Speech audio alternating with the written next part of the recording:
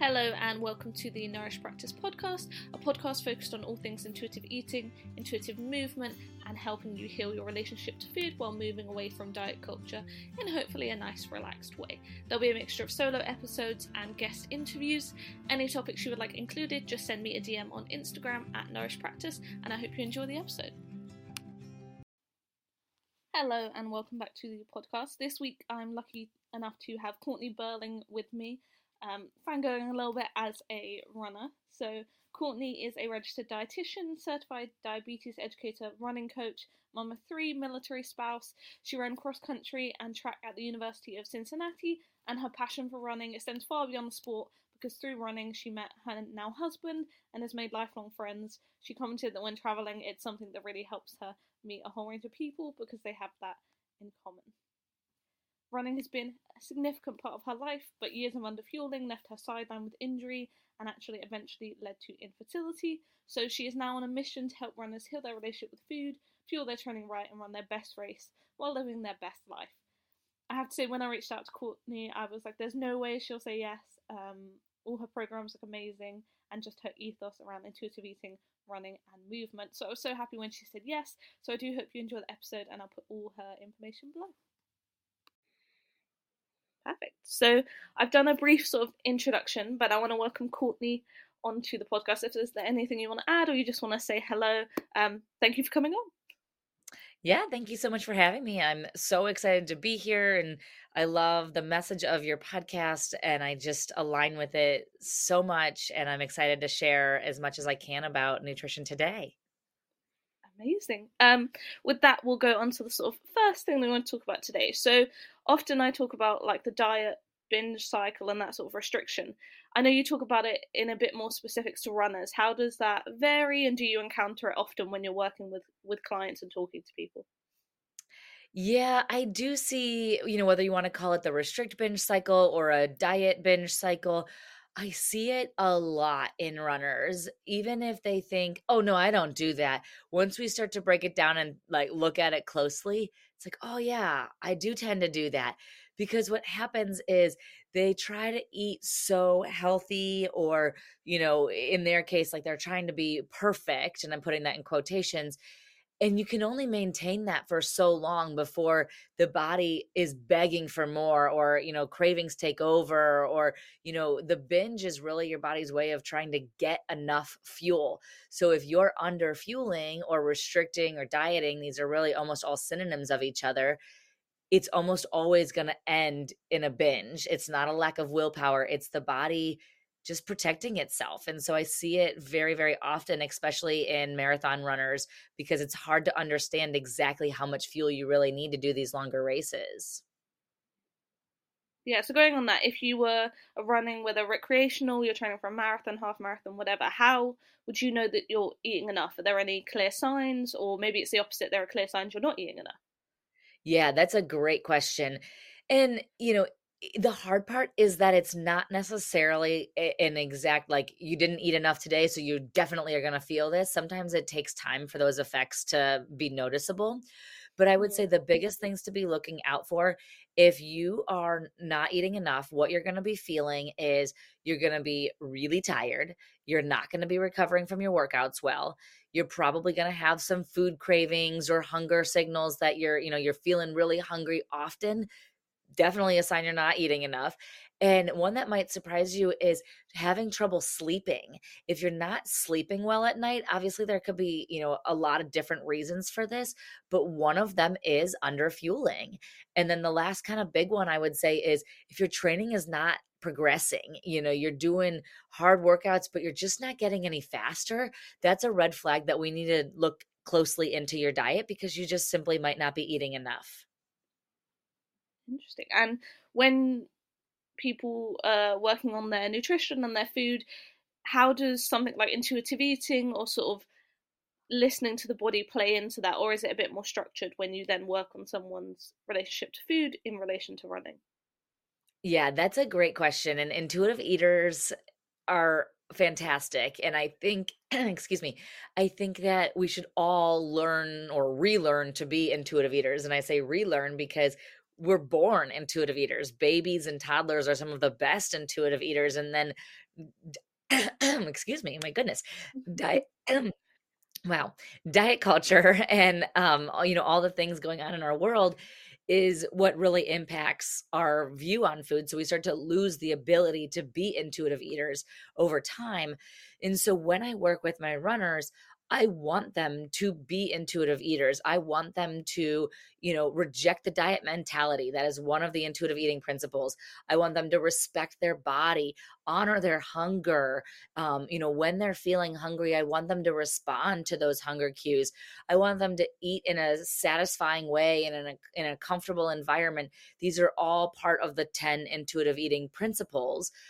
But the one tricky part with runners is that we can't just be intuitive eaters, because running makes it a little bit harder, right? We wake up in the morning to go for a run and you're probably not going to feel like eating, but you're going to need to eat before that morning run. And so there's going to be a time like before a run or immediately after that you don't feel hungry, that you don't feel like eating, and you need to help your body get used to eating at those times in order to see those results and progress in your training.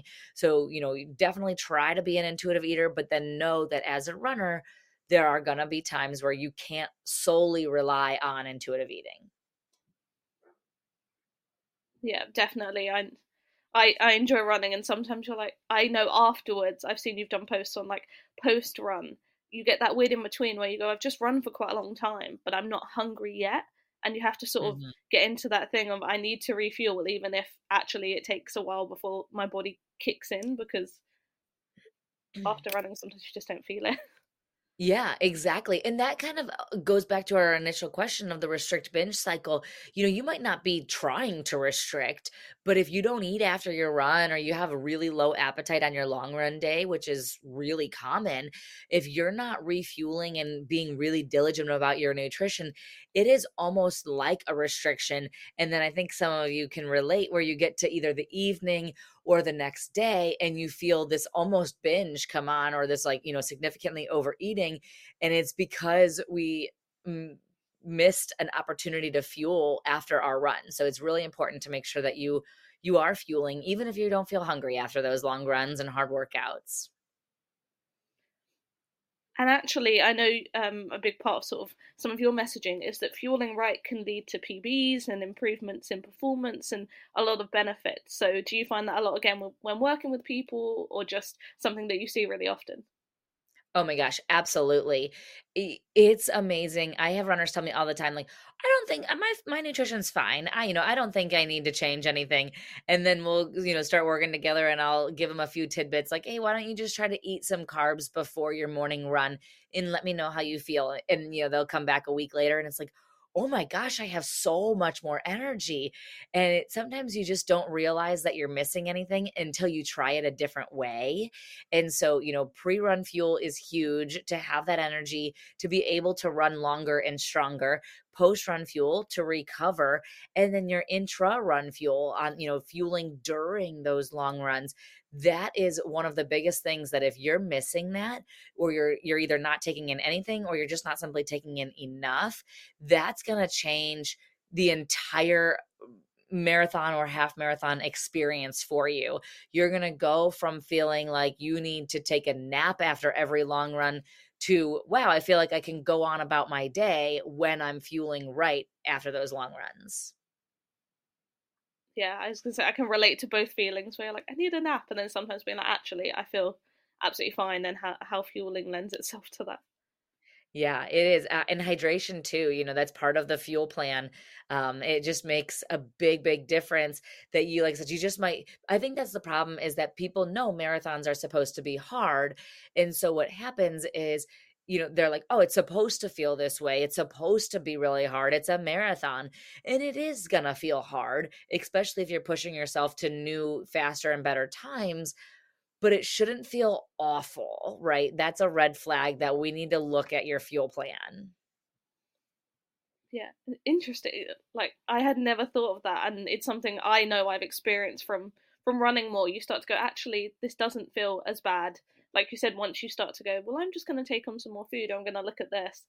that sort of headspace shift of, oh, this doesn't have to feel awful in the way that you assume it would. Yeah. And I think the hard part is that a lot of people start running with the idea that they're going to lose weight through running. So then they get nervous to start eating more. But running is a really high energy demanding sport. And so if you're going to, expect your body to put out all of this energy, we need to make sure that we're bringing in energy in order to feel good and to feel strong and to get faster. So what would you say? I know it's, you kind of touched on it a bit there, and it's a whole fueling strategy. If someone's sort of going, I'm a bit overwhelmed, or I'm not sure if I'm eating enough, where do I start sort of planning a fueling strategy, or just looking at what I'm eating with running? What would you say are those sort of first steps that you would recommend everyone do?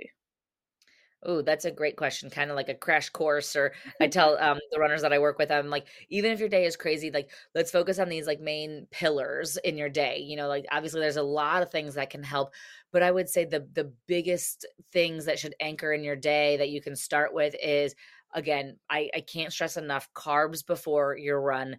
It is like putting gasoline in your car before you start driving it. You gotta fuel before your run, and then carbs and protein pretty soon after your run, whether that be your breakfast. If breakfast is going to be right after your morning run, that's fine. But if breakfast or your next meal is going to be a few hours away, you got to have a carbohydrate and a protein snack. So, a smoothie is a great example, Greek yogurt and some fruit. You could throw some protein powder in there if you want to, but carbs and protein together, those two things are really big. The next thing I would say is focus on 3 balanced meals throughout the day: carb, protein, and color. I always say color because, you know, a salad would be great, but we're not all going to eat salads for lunch, right? And so at breakfast, it might be like oatmeal, eggs, and fruit. And then at lunch, that might look more like a sandwich, a salad, and, a black bean burger or something along those lines. And so we got pre-run fuel, post-run fuel, 3 balanced meals. And then the last thing I would say is don't go more than 3 or 4 hours without eating. When we start to have these huge gaps in our day, I'm talking 5, 6 hours in between meals, that makes it really hard to listen to our body, and it makes you more prone to overeating and underfueling, ironically, because you have big gaps in the day. It's hard to eat enough if you're not eating frequently. But then when you do sit down and eat, that next meal is likely to be, maybe really large or not something that necessarily feels good. It's often, kind of rushed or whatever you can find. So those, I don't know how many I listed, 4 or 5 would be my biggest tips: pre-run, post-run, 3 balanced meals, and no more than 4 to 5 hours. So four main tips there. No, that's super, super helpful. I know even with the last one, I was like, oh yeah, I naturally sort of tend to snack more when I've been running, whether it's a learned thing. There's lots of time. It's always nice when you hear things, you're like, oh, I do that. Yeah. Especially as someone who like explores intuitive eating, it's that sort of finding what works for you while also seeing, okay, this fits my day, this fits my sort of run schedule. Because I know we talked a little bit about you want to be really intuitive, but your body sometimes doesn't want to eat before a long run in the morning or doesn't want to eat. So it's finding that balance of learned experience and intuition, I think. Exactly. I love that the words you used, learned experience. That's so great.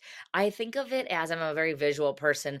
And so I think of it almost like a runner's diet is like a Venn diagram. If you can think of what a Venn diagram looks like, from back to like high school is probably the last time we've seen a Venn diagram, but where you've got, 2 circles, right? And then there's a crossover in the middle. And on the one side, it is sports nutrition science. Like that's like the pre-run, the post-run, the intra-run fuel. And then on the other circle, you've got your intuitive eating. And we want to kind of mesh those together and find that perfect crossover between those two. It's going to come a little bit of both sides there, if that makes sense. Yeah, I think definitely when I talk about gentle nutrition to people, I'm like, there's a Venn diagram. There's like external, internal. Where's your sweet spot where everything kind of meets? Yes. Where you're going. Actually, the expert says I need to eat this before I run, but I know this, or I know this, and people sort of find what works for them. Because I remember someone said to me, "Oh, you don't need to eat that much when you're running," and I was like, from my lived experience, my body is like, I need water, I need this. Someone once said to me, like, don't drink water until this distance. And I went, no, my body needs water sooner. It's it's all good. Yeah. Definitely, yeah, and that's I to circle back to your quote of learned experience, that is, I always teach my runners, try something, give it, 3 or 4 days, and ask yourself, "How did I feel?" Like that you are a science experiment of 1, because even though the research says to do X, Y, and Z, see how it works for your body and your lifestyle, because everybody is gonna be different. Yeah, definitely. I know I've seen so much information out there with running and fueling and movement, and it's that sort of, yeah, how's that going to make me feel, which is really interesting. Yeah, I love that. So as we sort of finish up here, you've sort of given your recommendations. Is there anything that you see really often in runners? I know we talked about that sort of underfueling. Would you say there's like one thing you see really commonly, or is it like actually people's experiences are so wide ranging? I would say the biggest thing I see, and now keep in mind I ran collegiately, so I have like the college level experience, and then now, many years removed from that, I see it among every age group that runners do tend to undereat, even if they don't think they are. Once I start looking at their diet, just what they're intaking, it is still. It might surprise some of you, but runners still tend to eat lower carb than they should. And I think society in the world we live in, even though you and I are on different parts of the world, it's still the same diet culture messaging worldwide of, be thinner, cut carbs, run more, do more, weigh less, take up less space. These are the messages that we're hearing every day from the media, sometimes, subliminally. And so what runners really need to understand is running takes a lot of fuel, and we do need to eat, and it's okay to take up space. And I hate to break it to everybody, but weighing less doesn't necessarily make you faster. If you have to go beyond what is your body's natural set weight range to try to lose weight, to try to be faster, that's not going to work in the long run. If you're pushing your body to a weight it doesn't want to be at, that's not going to make you a faster runner.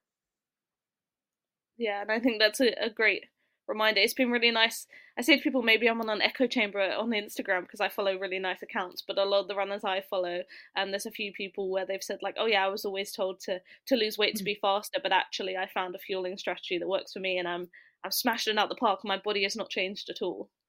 Yeah, I love that. Definitely. And you bring up such a great point. Like watch your I call it your inputs, right? Like anything that you're watching on Instagram or TV, if you're watching and following people only with a certain body type, that's what you're gonna internalize and feel like you need to look like that. So follow different types of accounts, positivity accounts, body positive accounts, just different races, ethnicities, like diversify your inputs. And I think that helps our body image and just understanding of the world as well. Yeah, definitely. It's been really nice to see. I feel like running's had, I don't know if you've experienced this, but I feel like running's had definitely a big boom. Like I see more influencers and stuff doing it, but I've seen so many more reels, so many more people picking it up. I don't know whether it's a post-COVID like mental health thing. A lot of people have discovered it, but it's been really great to see that sort of range of people all out running and all having different experiences, but all really positive experiences of running. Yeah, I totally agree. And that's one thing that's so great about running is so many different people can do it, right? It's not a one size fits all. You can be different paces and run different distances.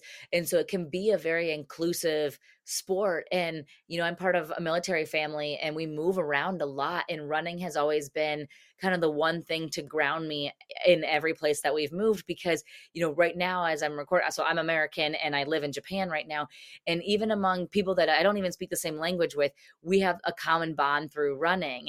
And I love the running community worldwide. It is such a positive group of people, and I want to keep it that way. Definitely. I was gonna say that's a nice sort of high. I love the community that running brings. I'm gonna sort of round up. We do the quick fire finish. I say quick fire. I always tell people it can be as long as you would like. Especially when I say favorite food, some people are like, I just got to tell you the story behind it. So it can be as long or as short as you would like. Okay. So first one, what is your favorite food? And this can be very specific, or some people go meals, or I would say my favorite food is a sandwich through and through. Any kind of sandwich. I am a sandwich girl. For breakfast, lunch, and dinner, I could eat a sandwich. yeah. Every time I'm nodding away, I'm like, yes. What is your? I suppose I'll ask because it may be a surprising answer. But what is your favorite form of movement? I wish I had a good answer that was surprising, but it is definitely running. And if I can't run, walking. Honestly, I feel like my husband and I, my friends and I have the best conversations when we're out walking, and running too, but walking just to have more conversation. I love having conversation through movement. Amazing. I'm sure if I asked 100 runners why they like running, it would all be different as well. Yeah. Next one. So I obviously call the podcast and everything nourished. So what does the term nourished mean to you? Oh, I love that question. Especially, I just love the word nourished, right? It's like life giving, and so that is exactly when I think of nourished. It's like it's not just nourished with food; it's nourished as a whole person, mind, body, and spirit, doing things in life that give you life, that make you feel good, and leaving out anything that does not bring you happiness and joy. Amazing, yes. And then last one, what is one piece of advice? I often say, depending on people's niche, I'm like, if they want to improve their relationship with food or with movement, you kind of nicely coalesce both. So whether you want to focus on one or the other, sort of one piece of advice you would give someone if they're starting that journey. That is so good. I'm going to do one of each here. So, for someone who wants to improve their relationship with food, the first thing I would say to start focusing on, that is not easy to do, but is a great starting point, is stop labeling foods as good and bad. Don't give food any sort of moral value. You are not good for having a salad, and you are not bad for having a cookie. And the more we can look at food as neutral, that is one of the greatest ways to start really amplifying your intuitive eating journey. So I would say no good or bad foods, food is neutral. And then movement, I would say just start where you are. Don't look at what anybody else is doing. Don't be discouraged by your, mile or kilometer pace. Don't worry about it. Nobody really cares how fast you are running. They're also worried about what they're doing. And so just find joy in the movement, and don't, you can run without a watch. You can, whatever it takes, but don't focus on the numbers. Just go out there for enjoyment. Definitely. I think that's such a great answer. I really fell in love with running when I wasn't like, I'm gonna do a this many mile pace. I was like, I'm just gonna go for a run because I need some time outside. And then I was like, this is what it's about. Yes, the time outside is big, and I think when you start to have that, I have a spin bike or a Peloton bike, and I love that, but it does, like, I need to be outside. Like, I want to take my bike outside because there's something about being outside that just really can rejuvenate you. Well, that's all my questions. Thank you very much for taking time out from all the way across the world. I'm London based, and like you said, all the way across. Is there anything you want to promote? Any workshops you want to share, or just how people can find you and learn from you? Yeah, absolutely. So you can always find me on Instagram. My handle is eatwell.runbetter. So you can definitely find me over there. Drop me a line. Let me know if you enjoyed the podcast or if you have any follow up questions. And then you can also find my website from my Instagram. It's just eatwellrunbetter.com. And from there, I'm always offering my nutrition coaching program, where we really learn how to fuel for races and running with an anti-diet approach. So no calorie counting, really honing in that intuitive eating aspect for runners. So if you feel like you do need more help, you can always submit an application and we can talk about working together. Amazing. Like I said, thank you so much for taking time out of your evening. Y- That's pretty much it from me. Yeah, my pleasure. I hope it was helpful.